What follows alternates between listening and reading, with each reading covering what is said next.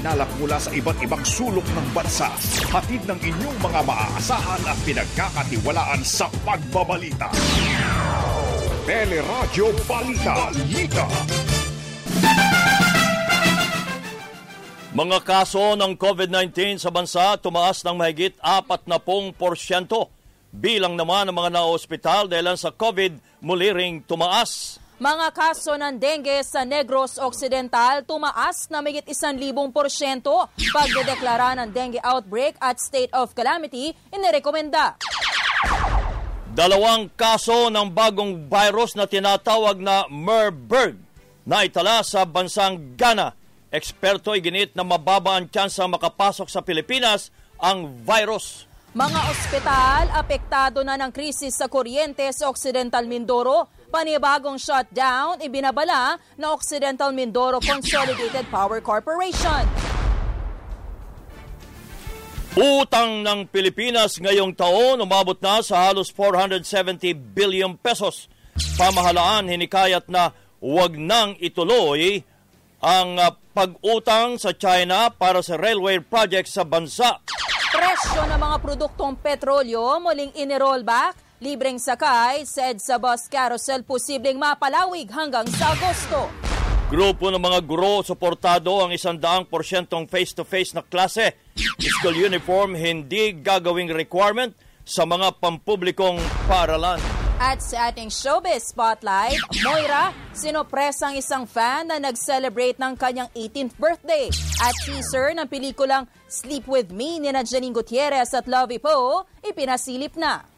Magandang umaga, bayan! Yan po ang ulo ng ating mga nagbabagang balita ngayong araw ng Martes, July 19, 2022. At kasama ho natin ngayong umaga ang ating kabalitaan. Ako po si Joyce Balancho. Ako naman po ang inyong kabayan, si Nolly Di Castro. Kami po ang mag-atid sa inyo ng ating mga nagbabagang balita.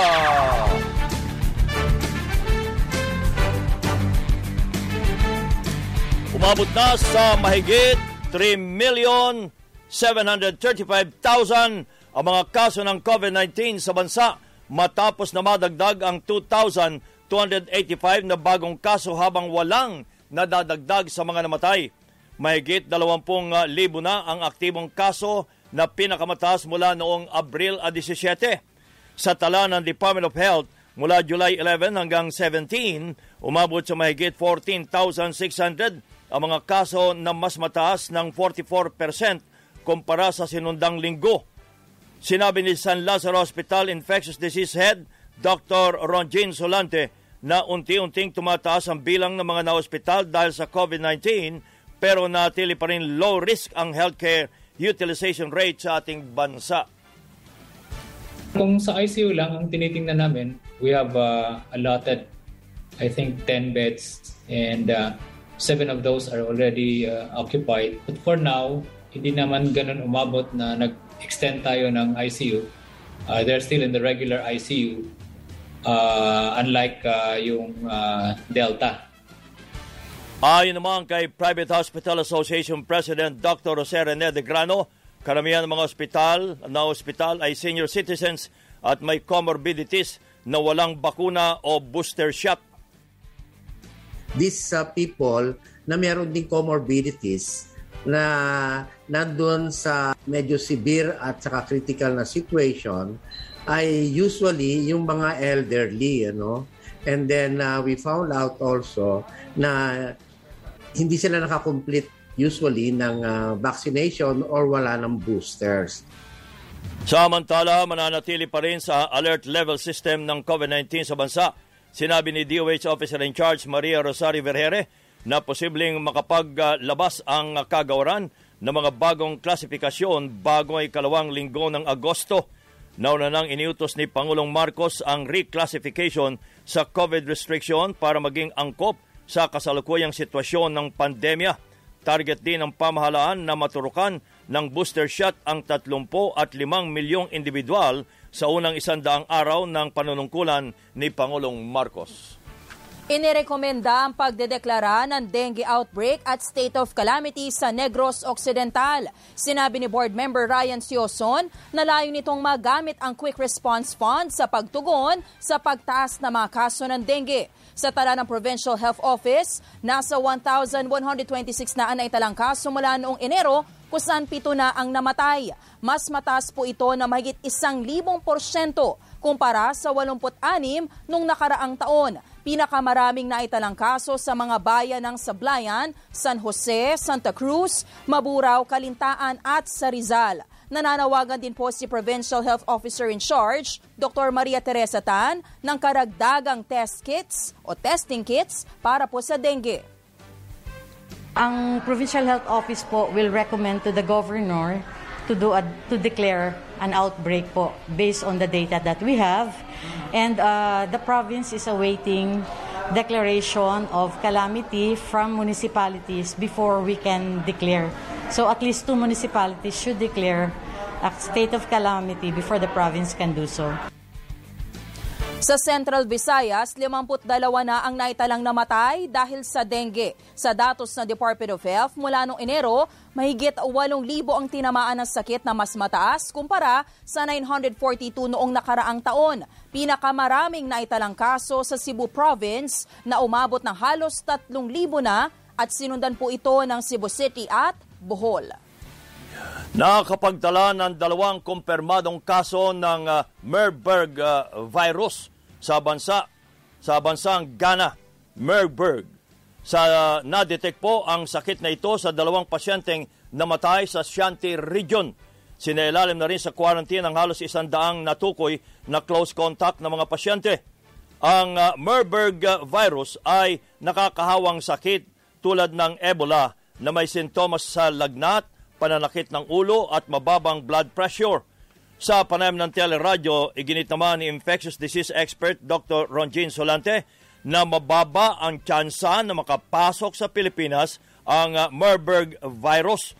Mapanganib niya ang sakit dahil 70% ang posibilidad na mamatay ang pasyente kapag hindi naagapan. Ang chance na makarating sa atin yan is really very low, no? But it doesn't mean also zero. Kasi alam mo, meron tayong mga Filipino workers who are also in Central Africa na nagtatrabaho, no? And then being in that particular region, pagbabalik yan dito, and while they were there, pwedeng nag-incubate sila nung ganitong infection, and then pagdating dito pa lang sila mag-manifest. Wala pang gamot sa Marburg virus na sinasabing maaring makuha mula sa apektadong hayop, kabilang na ang mga paniki. Samantala, 43 na ang naospital dahil naman sa diarrhea outbreak sa Davao City. Sa tala ng City Health Office, karamihan ng mga tinamaan ng sakit ay mga bata mula sa 12 barangay sa Turil District. Hinihinalang dahilan ng outbreak ang kontaminadong tubig dahil sa patuloy na pag-ulan at baha sa lungsod. Nagsasagawa na ng rectal swab at water analysis para matukoy ang dahilan ng outbreak. Pinayuhan naman ang mga residente na uminom muna ng mineral o distilled water at pakuluan ng tubig mula sa gripo bago po ito gamitin. Maliban sa mga residente at negosyante, apektado na rin ang mga ospital sa nararanasang krisis sa kuryente sa Occidental Mindoro. Sinabi ni Occidental Mindoro Provincial Hospital Chief Dr. Reynaldo Ferratero na lumalaki ang kanilang gastos dahil kailangan nilang gumamit ng generators. Hindi rin maaring mawala ng kuryente ang ospital dahil masisira ang mga nakaimbak na COVID vaccines. Kulang na kulang po yan kasi ang budget lang namin ngayon sa fuel is actually, malit lang, 3 million lang per year. Ubos na po yun. So, ubos na yun. So, naghahanap lang kami ngayon ng, nag-outsource lang tayo at saka sa tulong ng provincial government po natin na nagsusupplemental para po masustain lang yung kuryente. Sinisingil naman ng Occidental Mindoro Consolidated Power Corporation o MCPC ang 80 million pesos na subsidized approved generation rate o konsumong kuryente kada buwan. Sinabi ni OMCPC Chief Operating Officer Calvin Luther Henoteva na posibleng magkaroon ng panibagong shutdown kapag hindi sila nabayaran. Wala naman kami pambili ng fuel kung hindi kami babayaran. Pero may papasok naman na payment, so walang problema. Matutuloy ang shutdown, sir? Kung walang bayad. Tiniyak naman ng Occidental Mindoro Electric Cooperative o OMERCO na babayaran ang OMCPC. May pambayad kami doon. I-reserve na siyempre lahat ng koleksyon, itatabi, kasi priority bill yan na bayarin. Yung SAGR, yung kinonsumo namin kuryente, binili namin sa OMCPC, kailangan bayaran namin yan talaga. Yung 80 million na sinisingil. Si OMECO Board President Eleanor Costibilo. Samantala, meron lang po tayong paglilinaw sa binasa po natin kaninang news item. Sa Occidental Mindoro po, inirekomenda ang pagdedeklara ng dengue outbreak. Hindi po sa Negros Occidental po, no? Occidental Mindoro po, doon po nirekomenda ang pagdedeklara ng dengue outbreak at state of calamity.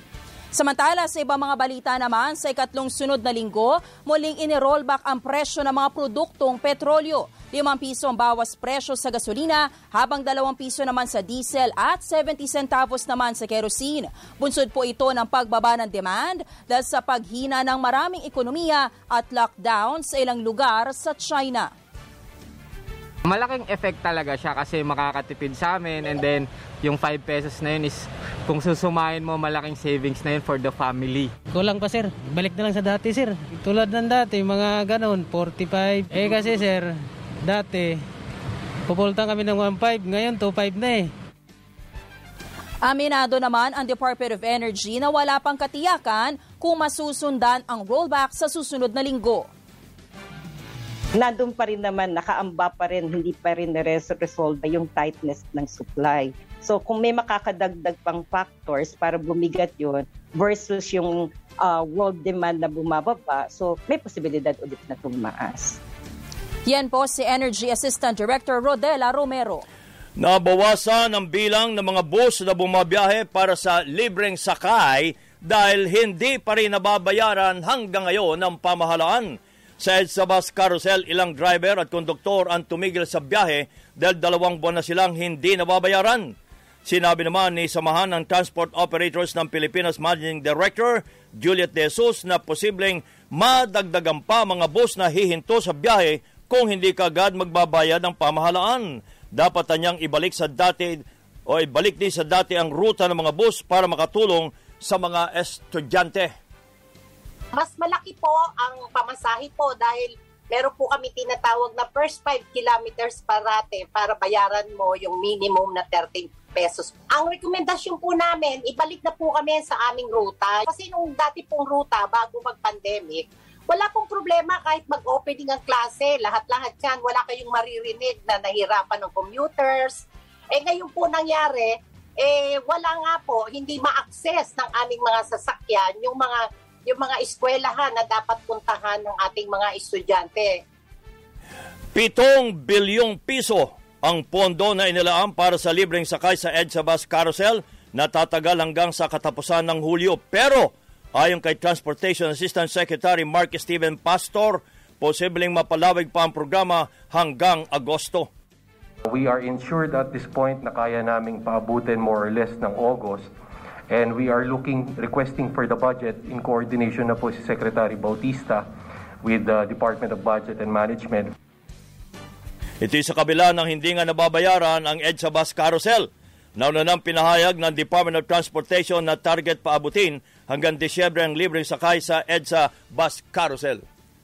Pinag-aaralan na po ng Department of Transportation ang posibleng paggamit ng Automated Fare Collection System o yung AFCS sa mga pampublikong transportasyon sa bansa. Sinabi ni Transportation Undersecretary Cesar Chavez na nakatakda nilang isumite sa National Economic and Development Authority ang isang feasibility study sa mahigit 4 na bilyong pisong halaga ng proyekto. Sa ilalim po ng sistema ng AFCS, maaari na makapagbayad ng pamasahe sa pamamagitan ng credit card o debit card bukod pa sa kasalukuyang ginagamit na beep cards. Target gamitin ang sistema sa railway system at paliparan, gayon din po sa mga pampasaherong jeep at bus. Inulit ng grupo ng mga teacher ang pagsuporta sa 100% ng face-to-face na klase sa Nobyembre. Nagbabaga pa rin ang mga balita sa aming pagbabalik.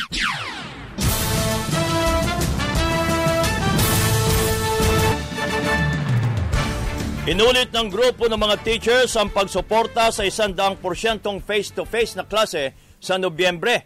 Ayon sa Teachers Dignity Coalition, 2 taon nang nahihirapan ang mga guro sa distance learning at pinakamabuti pa ring paraan ang pisikal na klase para matuto ang mga estudyante. Pero dapat natiyakin ang kaligtasan ng mga estudyante, guro at school personnel maliban sa pagdaragdag ng mga pasilidad tulad ng classrooms at sanitation facilities. Samantala, hindi nagagawing requirement ang pagsusuot ng school uniform sa mga pampublikong paaralan sa darating na pasukan. Ayon kay Vice President at Education Secretary Sara Duterte, hindi naman naging requirement ang uniforme sa mga pampublikong paaralan bago pa tumama ang pandemya. Hindi rin dapat pilitin ng mga estudyante na magsuot ng uniforme lalo na ngayong patuloy ang pagtaas ng presyo ng mga bilihin at nararanasan ang kahirapan dahil sa pandemya. Samantala, mayorya po ng mga Pilipino ang hindi kontento sa K-12 program. Sa survey ng Pulse Asia na kinomisyon ni Senator Sherwin Gatchalian noong Hunyo, lumabas na 44% ang hindi kontento sa programa, habang 11% ang kontento. Mas mataas ang dissatisfaction rating kumpara sa 28% noong September 2019. Pabor din ng ilang senador sa panukalang pagrepaso sa K-12 program. Iginit ni Senator Coco Pimentel na dapat tutukan ang pagtuturo ng tamang pag-uugali at pakikisalamuha na itinuturo noon sa subject na good manners and right conduct. Pabor naman si Senator Nancy Binay na ituloy ang hybrid learning system kasabay ng pagpapalakas sa subject na English, Math at Science at pagtuturo ng makabagong teknolohiya. Naiintindihan ko yung concern na ni-raise ng mga private schools na kumbaga meron pang mga magulang na nag-aalangan, di ba? So sa akin, baka pwede gawin, kaya 3 days face-to-face, tapos may option din sila na online. Nakatakdang magpatawag ng pagdinig si Gatchalian sa Committee on Basic Education para matukoy ang benepisyo ng K-12 program at mailatag ang rekomendasyon sa kasalukuyang curriculum sa bansa. Iginiit ng ekonomistang si Marikina Congresswoman Estela Kimbo na kailangang pag-aralang mabuti ang right sizing o pagbabawas ng ahensya at empleyadong redundant o nauulit lamang ang trabaho. Sa panayam ng teleradyo, sinabi ni Congresswoman Kimbo na kailangan mag-imbentaryo at matukoy muna ang tamang bilang ng empleyado sa mga tanggapan ng pamahalaan, gayon din sa legislatura at mga lokal na pamahalaan. Dapat din niya magkaroon ng technical working group na mangunguna sa right sizing, lalo't nakasalalay dito ang trabaho ng mga kawani ng pamahalaan.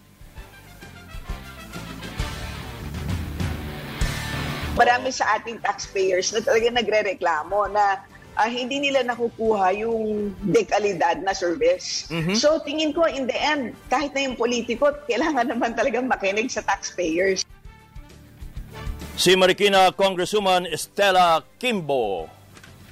Samantala, isinulong sa Kamara ang panukalang ipako sa 20% ang maximum individual income tax rate at alisin muna ang buwis sa unang 400,000 pisong kita sa buong taon. Ito ang laman ng Tax Reform Act for the Masses and the Middle Class o TRAM ni ACT Teachers Party List Representative Franz Castro. Sa ngayon, 250,000 annual income ang sakop ng tax exemption at 35% ang maximum individual income tax rate. Sa panayam ng teleradyo, sinabi po ni Castro na malaking tulong ng panukala sa mga kumikita kada buwan na nasa 33,000 pesos pababa. Kung may patutupad po ang batas, tataasaan niya ang purchasing power ng taong bayan.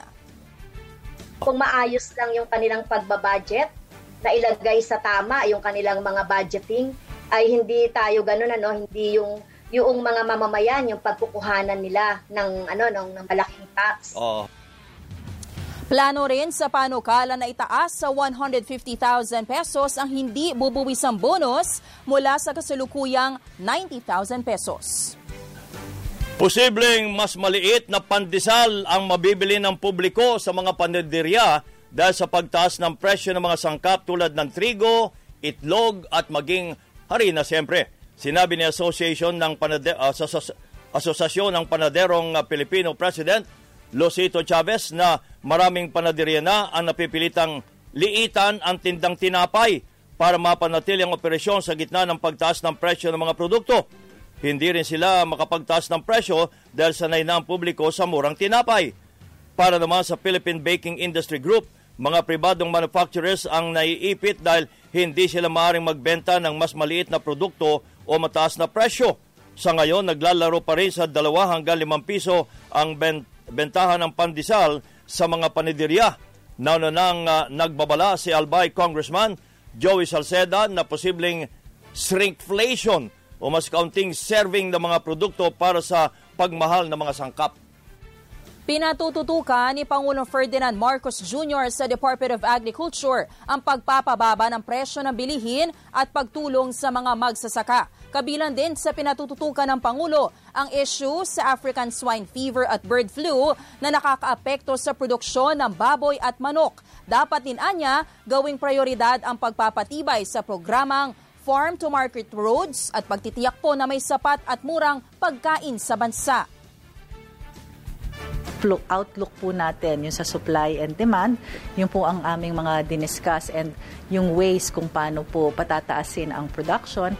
At the same time, mga measures for food mobilization. Yun po ang tinitingnan natin ngayon, which of the programs are most needed by the sector. Si Agriculture Undersecretary Christine Evangelista. Sinita ng Commission on Audit o COA ang pagkukulang sa accounting sa opisina ni na dating Pangulong Duterte at dating Vice President Leni Robredo.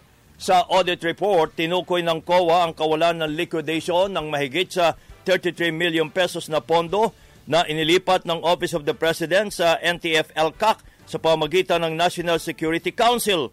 Pinuna rin ng COA ang pagbili at paggamit ng antigen test ng opisina ni Robredo na nagkakahalaga ng 9.9 million pesos matapos matuklasang nagamit ang test kits 2 hanggang 8 buwan matapos may deliver kaya nawala ng saysay ang emergency procurement. Sinita rin ang pagkuha ng Office of the Vice President ng mga abogado at legal consultant na hindi inaaprubahan ng Office of the Solicitor General. Umabot sa 76,000 pesos ang buwan ng sahod ng mga abogado habang 161,000 ang mga legal consultant.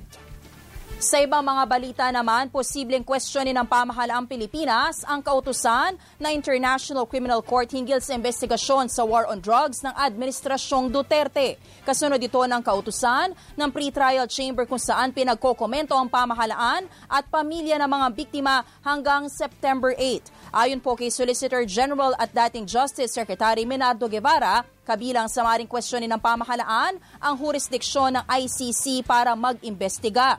Kailangan din anya ikonsulta muna kay Pangulong Marcos ang hiling na maituloy ang investigasyon at pinag-aaralan na rin ang legal option sa pagtugon sa utos ng ICC. Nanindigan naman ang dating PNP chief na si Senator Ronald De La Rosa na hindi ito makikipagtulungan sa investigasyon ng ICC kasabay ng pagdepensa kay dating Pangulong Duterte. Si De La Rosa at dating Pangulong Duterte ang dalawa sa pinangalanan ng ICC Pre-Trial Chamber na nagbigay ng mga pahayag hinggil sa sinasabing pagpatay sa mga sangkot sa illegal na droga sa ilalim ng war on drugs. Is a tone a crime? Tanungin kita, kung gusto mo lang magbigay ng emphasis para tumapang yung mga tauhan mo para mag-engage sa war on drugs, krimen na pala yan. I don't think so. Meron ba siya sinabing patayin ninyo lahat yan? Wala naman. They are all a figure of speech yung mga pinagsasabi niya. Mga hyperbole, yan, mga metaphor. Nauna nang hiniling ni ICC Prosecutor Karim Khan na ituloy ang investigasyon matapos unang mabigo ang pamahalaan na imbestigahan ng mga kaso ng pagpatay kaugnay ng war on drugs. Sa Cebu City, mahigit 6 na milyong pisong halaga ng ecstasy ang nasawat sa Barangay Suba Pasil.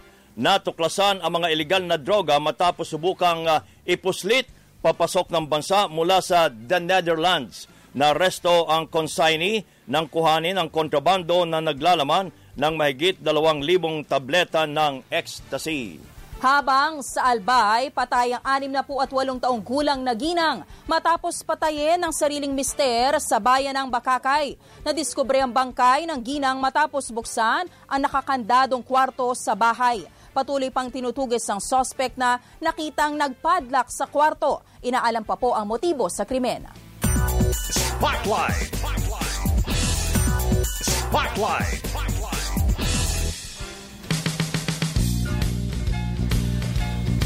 Good morning, Miss Geniel Krishnan. Good morning, Geniel. Good morning, kabayan na Joy. Sa ating showbiz spotlight, naging extra special ang birthday ng isang fan ng surprise nang mag-perform sa kanyang debut, ang hugot hitmaker na si Moira de la Torre.